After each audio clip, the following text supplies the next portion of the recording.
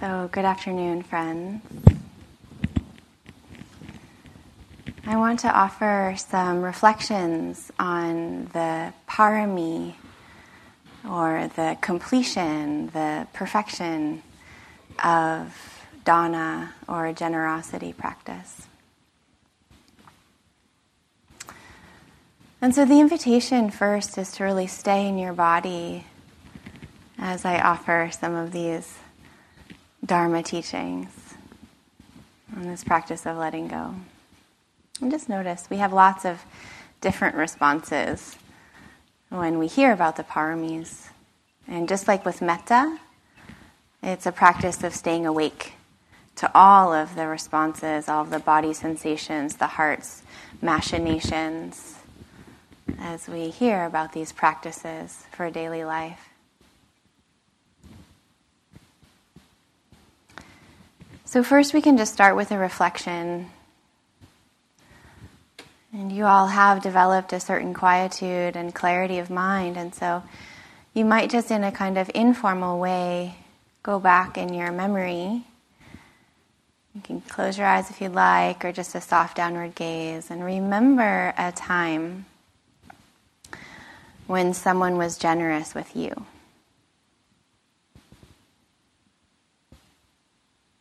And this could be something that happened today at lunch, someone who offered you a space in line or washed your dish maybe.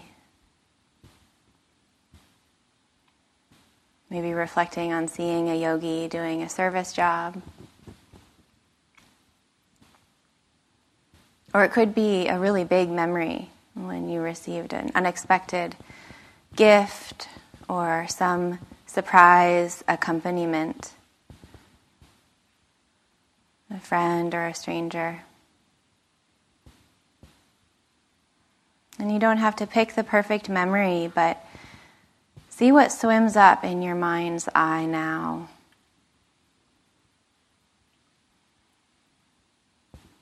Simple act of generosity and how it was to receive this offering, this kindness.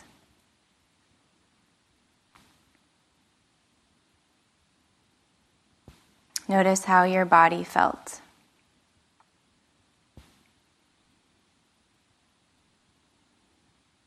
And notice how it was in your heart.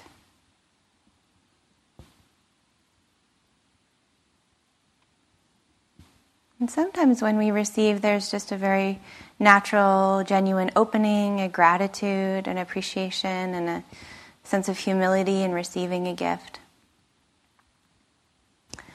And other times maybe we feel unworthy or ashamed somehow even in receiving goodness, not certain what to do. That's all part of this practice too. So just notice how it is to receive, be on the receiving end of generosity.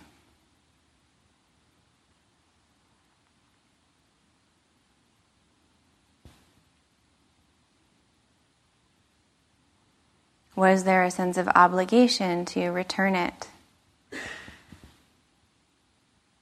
Or just an open-hearted appreciation? Just all the feelings, let them in and notice.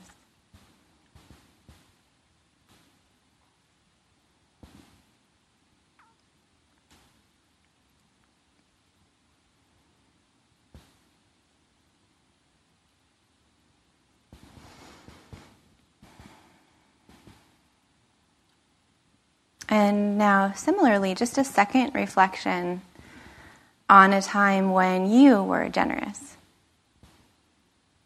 Maybe it was planned, a certain surprise party, or a gift that you had held in mind for a long time, or something completely spontaneous. You saw someone who needed help and just offered it. And again, no need to think of the perfect memory. It could have been something very simple today, holding the door open for someone. Just see what comes to mind. And there might even be this sense of like, gosh, I'm not generous. Might be hard to think of a time, or maybe lots of times will spring to mind. And whenever memory comes up for you, really inhabit it. Notice, how was the body in that moment of offering your time or your resources or your attention, your care?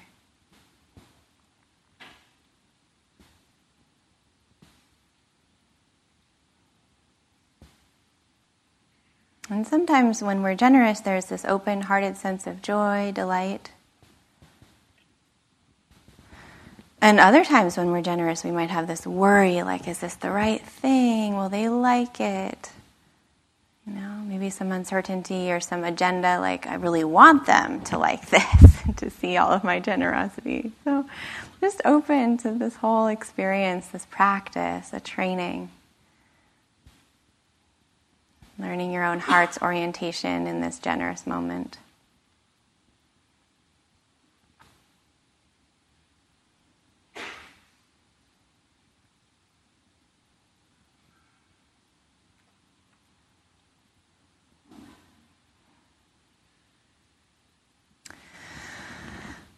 Okay, so if your eyes are closed, you're welcome to continue practicing or open them now, and just feeling that imprint of where we're at right now in this moment around this very simple foundational practice and offering, which includes also receiving.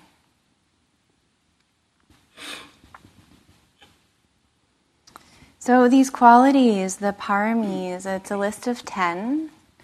And I brought this book to show you. This is called Parami, Ways to Cross Life's Floods, and it's a book by Ajahn Sucitto, really wonderful British monk in the Thai forest tradition. And this is maybe one of my favorite Dharma books ever. It's just very beautiful teachings on these 10 qualities. So it's qualities like energy and sila, equanimity, metta, ones that we've been talking about here in retreat. And dana, generosity, is the very first one in the list. So the Buddha began many, many, many of his teachings, to folks who just had no idea about meditation. He didn't teach them meditation at first. He taught them generosity. He started the list with this quality. And one reason why, I think, is that as we train this open-hearted, like open-handed offering, letting go, we're already priming the heart for the whole of the path. That you can frame the whole of the path in 2 words, and it's just let go. That's it. So just this practice of offering in small ways, in big ways, we're creating the conditions for this heart to learn, it actually feels really good to let go in this way. It's an antidote to all this clinging we've been talking about. And it's a training like any other, so we're going to see all the ways that we are grasping, we are holding on, we're going to feel all the contractions and all of the growing pains of this, the ways that we're small and afraid, and really overly generous sometimes in a foolish way. And other ways that we just contract down and feel like, I do not have the resources right now. Can't do it. And then healthy boundaries. All of this is the realm of the practice of generosity. And what's beautiful about these paramis is, of course, they grow on retreat. We've been doing this, and you haven't even talked about a lot of these in the list. Resolve and truthfulness and determination. But actually, these have been growing quietly in you, just through the practice, the schedule. So some of you might know I spent the last many years in a kind of isolated, solitary retreat, coming in and out, but mostly in retreat. I did a stint at the Forest Refuge last summer, and both my partner and I have been in this kind of solitude for some years now. And the end of our full retreat cycle happened in June.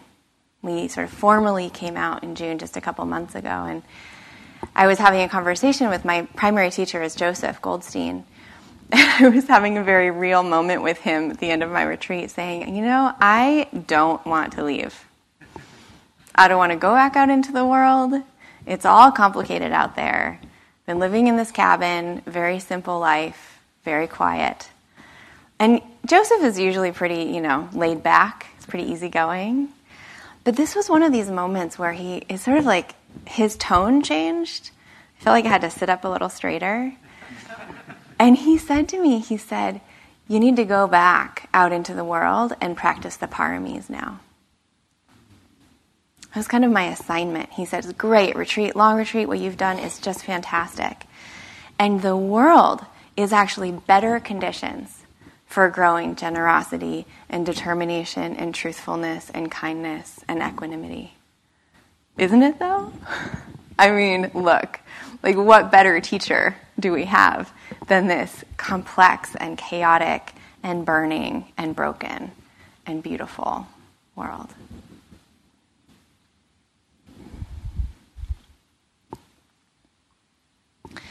So one part of generosity that we might not always hear about, but I find really compelling and important, is that as we practice this letting go, this reciprocity, we start to see the way that we have been conditioned in relationship to ourselves, relationship to others.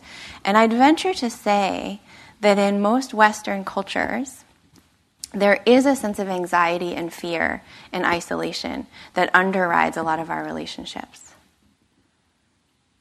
I love you, do you love me back? A kind of scarcity or not sure, I got to get it right, do the right thing, say the right thing. And also, so that anxiety, I think, is driven a lot by competition.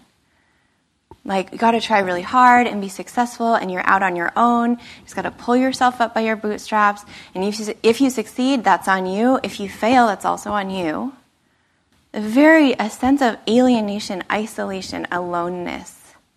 Even though, of course, we are in relationship with each other, but there's a basic kind of defendedness, I think, that we're trained in. And this practice of generosity is so beautiful that the Buddha started with it when he taught. Because what it actually is acknowledging our interdependence. No, we're not isolated all on our own, completely responsible for everything. We are so dependent on each other. And this practice of receiving, giving, is a honoring, a reverence for, and an acknowledgement of that truth. That we never exist alone in isolation. Everything we are, everything we do is completely dependent on other beings.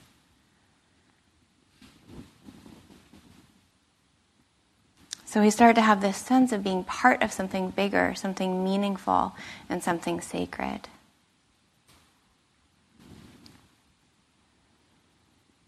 The Buddha said this very explicitly in the Majjhima Nikaya. He said that we practice for the welfare of ourselves, for others, and for both. When we practice for the welfare of everyone, this leads to the ultimate peace. So this practice is so dependent on each other, and I think, again, it can feel like we're isolated in silence on our own little squares. But wow, haven't you seen it this week? How there's such a reciprocity in practice. Accompaniment. It's so beautiful to come into the hall during one of these meditation sessions and just see all of you on your own accord. You've come to the hall to sit. It's a kind of shared agreement. And even those who are sitting in their rooms, it's an accompaniment. The Australian Indigenous writer Lilla Watson says, "Your liberation is bound up with mine. Let us work together." I think it's really important in these times to see that.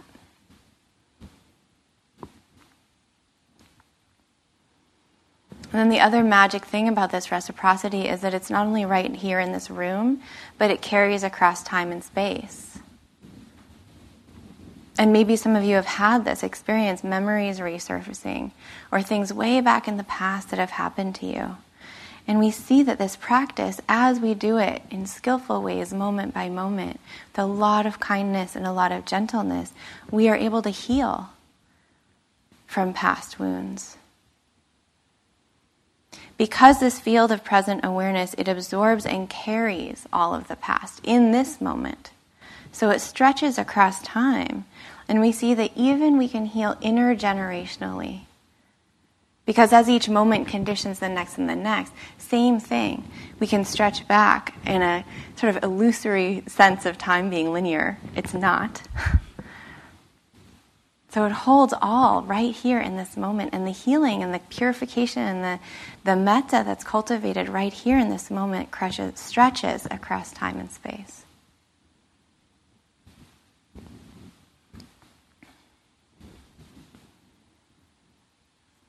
And I think this sense of participating in a lineage, of acknowledging that what we're doing here has an impact on our ancestry in this intergenerational way, that we're really practicing in such a wide and kind and unhurried kind of awareness that allows for the shadows and the separations of the past to be seen, to be bowed to be honored.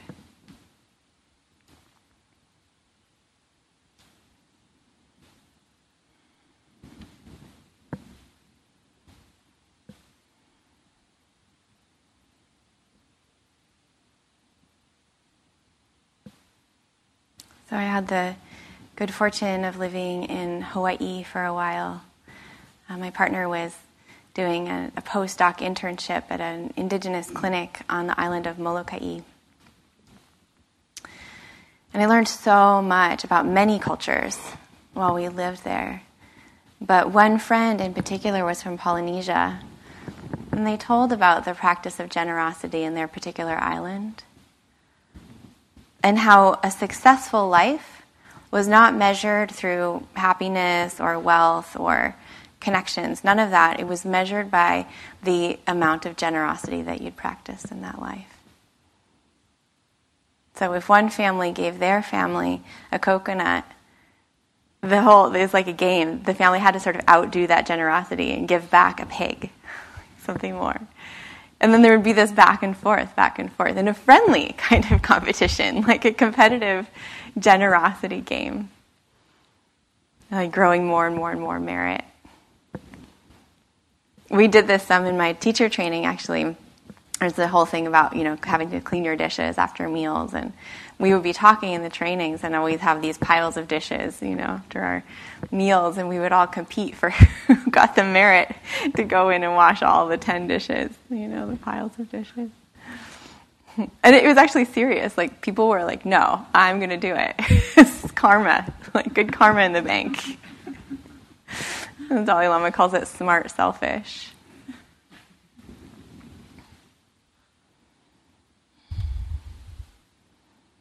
And so we start to see this deep sense of connectedness and mutual belonging, how deeply our lives intertwine. And isn't there a sense of uplift when we hear about this? I don't know about you, but for me, when in Braiding Sweetgrass, Robin Wall Kimmerer, when she talks about reciprocity with the earth, a sense of gratitude and thanking what's been offered, there's a kind of coming home, a kind of relief.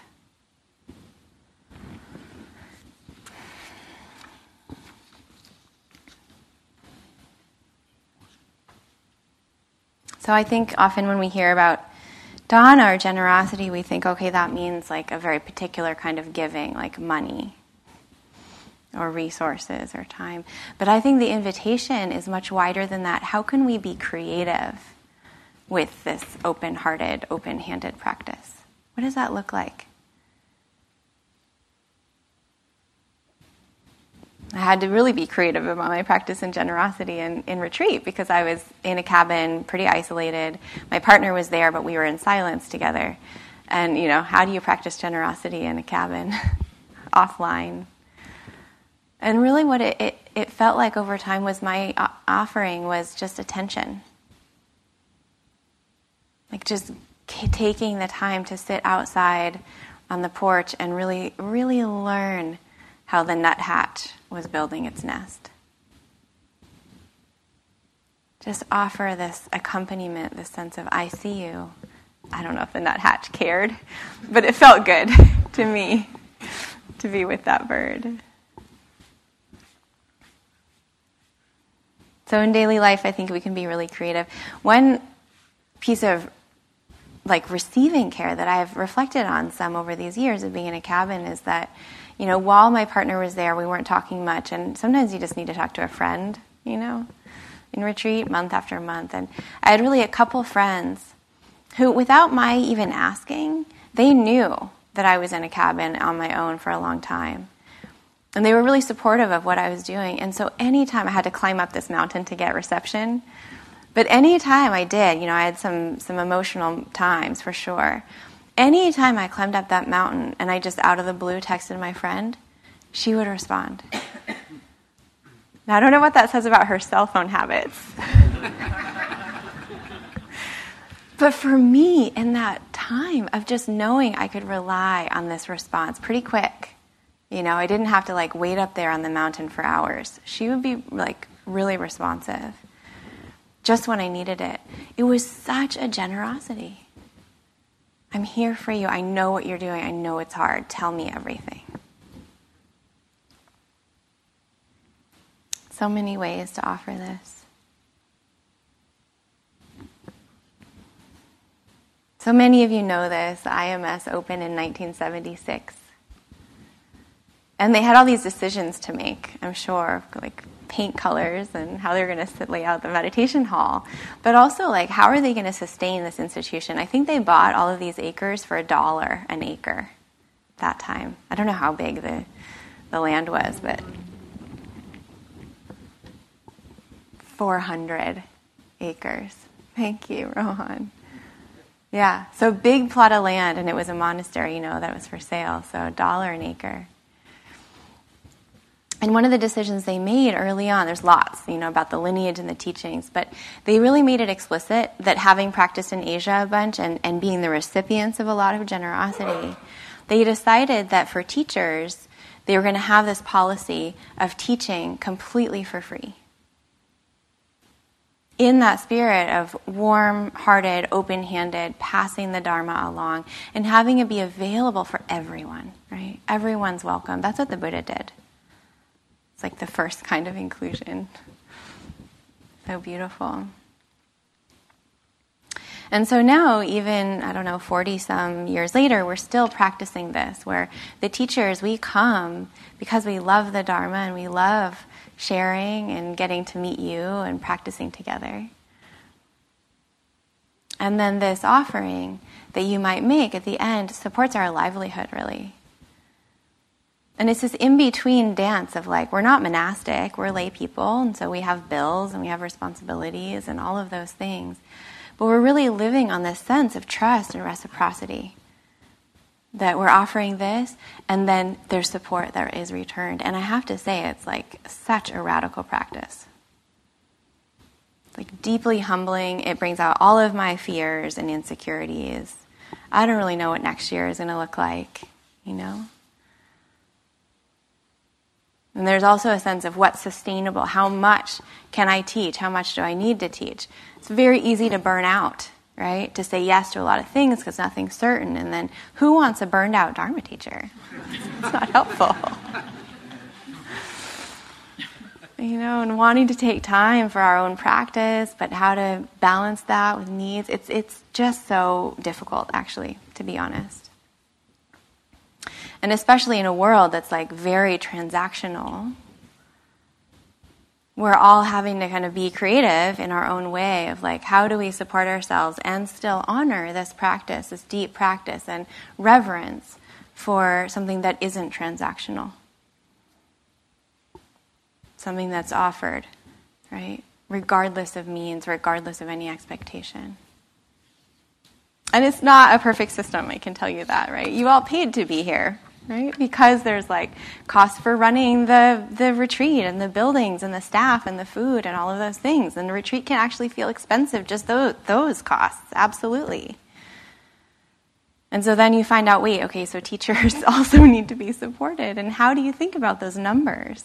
It's very messy, I have to say. And it's cross-cultural. We're using this as a sort of translation project. But in my best moments, when I really reflect on the intention behind this, is really coming from that sense of training in dana parami for all of us. Right? We've sat where you are and had this sense of okay, what's the right number? Like if I'm a really good yogi and I'm going to be really generous, it's hard. And I've like given way too much before and gone home and gotten in trouble because we can't pay our bills. And then I've not given very much and felt shamed about it. It's such a practice. And so what I want to say is that there isn't any expectation of a particular amount, because each of us has a completely different background, different means, different resources. And we trust that really the ultimate practice, the ultimate generosity, is your sitting down and being mindful. Walking and rolling and practicing in this way, that is your generosity. And so you've done that in spades already.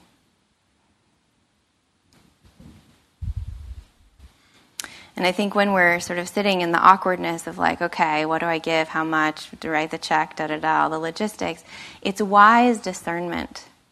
You have all of this steadiness now of mind and heart. What feels like the right amount that is a training in opening your heart, in offering freely and giving to what you care about? Is paying it forward for the next retreat and the next retreat and the next retreat. And lineages of teachers. Many of you might already be teachers, right? How do we support this in an ongoing way? And also feel like we're taking care of our lives responsibly.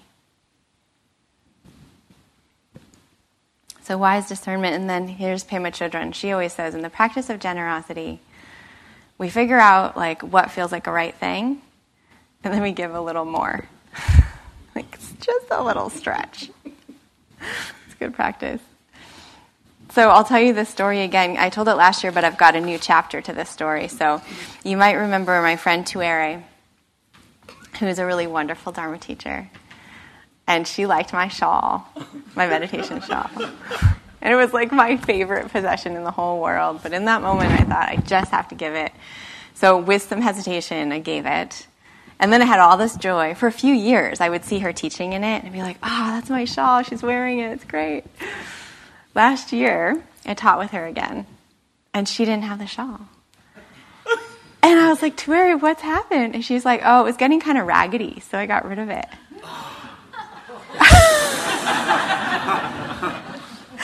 I just felt this like I could have taken it back. So training, right? It wasn't like perfect giving. Actually, I still have attachment to the shawl. But it's all part of the process, right? Okay, now even another chance to let go even more. And I'll tell you, I had a session of like, should I ask her? Is it like in the Goodwill? Like where, does she have it still at home? Like, I really went through that I had to go through the cycle. So generosity shows us all the ways we're stuck. And hopefully there's some humor. And then when we work through that stuckness, can we come to a place of like, and it's the most important thing to let go. That's just the most important thing. Whatever that looks like. Letting go of the ego of I got to be generous. Or letting go of the particular number. Or letting go of our fear. All of it, all of it, all of it, all of it. What does that feel like in the heart and the mind? So let's do this practice. I really think doing generosity first in our hearts, with our imaginations, can be such a powerful way to start closing out the retreat. Because yes, we do generosity in sort of physical, financial, bodily, energetic ways. We do that. But there's so much that can be done in the imagination first. The imagination is pretty boundless. So let's do this practice. And we can settle in together. This is traditionally from the Vajrayana, from the Tibetan practice, and it's done often. So many of you might be familiar with this practice of offering.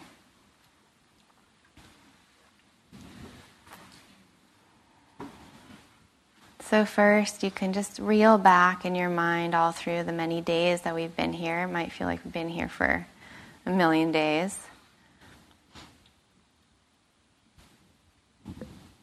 And then all of the many moments of goodness that you've experienced here. Or maybe it was in observing the robin outside with her nest of baby birds.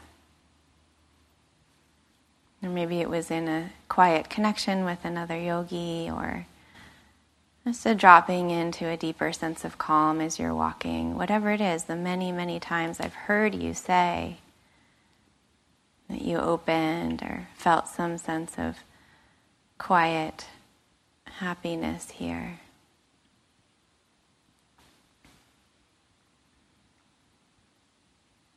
And then all of that goodness, all these moments, we can just offer it. Like, how is it to just share that with the world? Like, yes, may others too have these experiences. Have this same sense of support and trust and energy and faith. Whatever it is for you, just offering it freely. How is it? Not just mine, but I share this. I'm sharing. I'm sharing all of the fruits of my practice here this week with the world.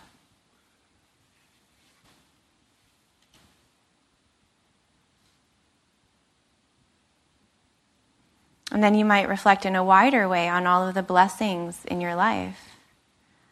Just starting with your own good qualities. Like maybe you're a very kind person, or you're an honest person, or you love animals, or you're a good friend, or you tend to be reliable. Whatever qualities you can come up with in your own mind, even if they feel kind of small. How is it to just offer those freely to the world? I offer my care, I offer my steadfastness, my discipline,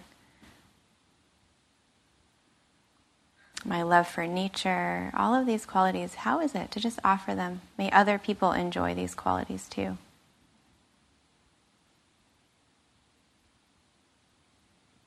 Offered freely, sharing.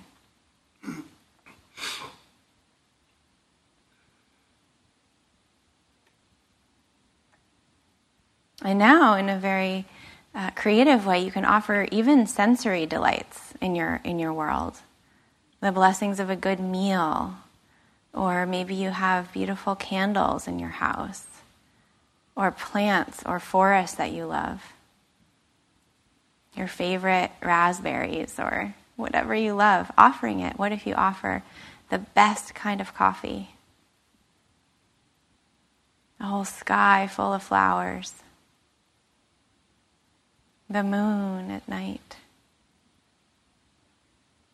All the sunsets and the sunrises you've seen, offering the ocean. See what your mind comes up with. Just offering freely. It can be boundless. You can offer mountains. There's no limit. And see what happens just in your body and your heart as you imagine offering. Unlimitless resources. Clean water. And beautiful streams and wildflowers and just everything that you can think of. Everything. Just how is it? Offer everything. I offer it. Open-hearted offering.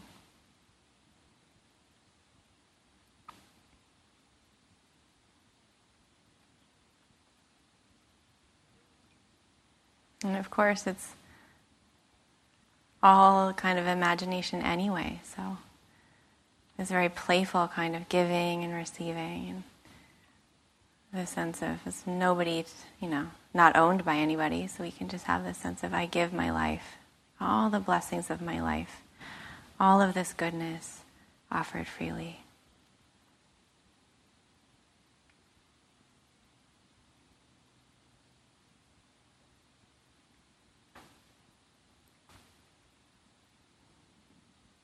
Through knowing our deep interdependence, this genuine reciprocity, in the ways our lives intertwine, may all beings receive everything that they need.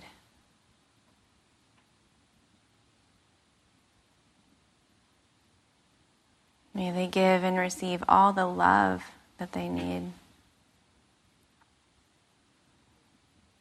May all beings have the opportunity to feel the support of community and this freedom to practice in this way.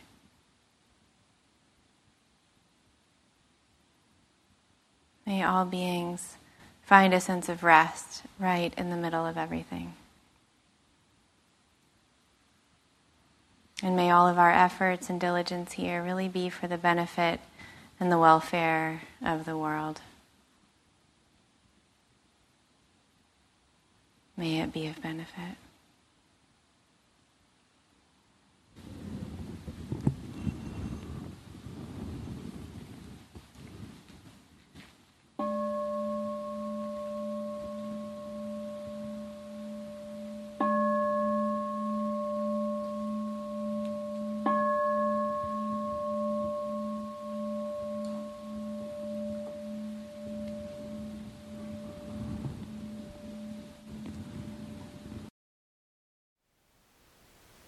Thank you for listening. To learn how you can support the teachers and Dharma Seed, please visit dharmaseed.org/donate.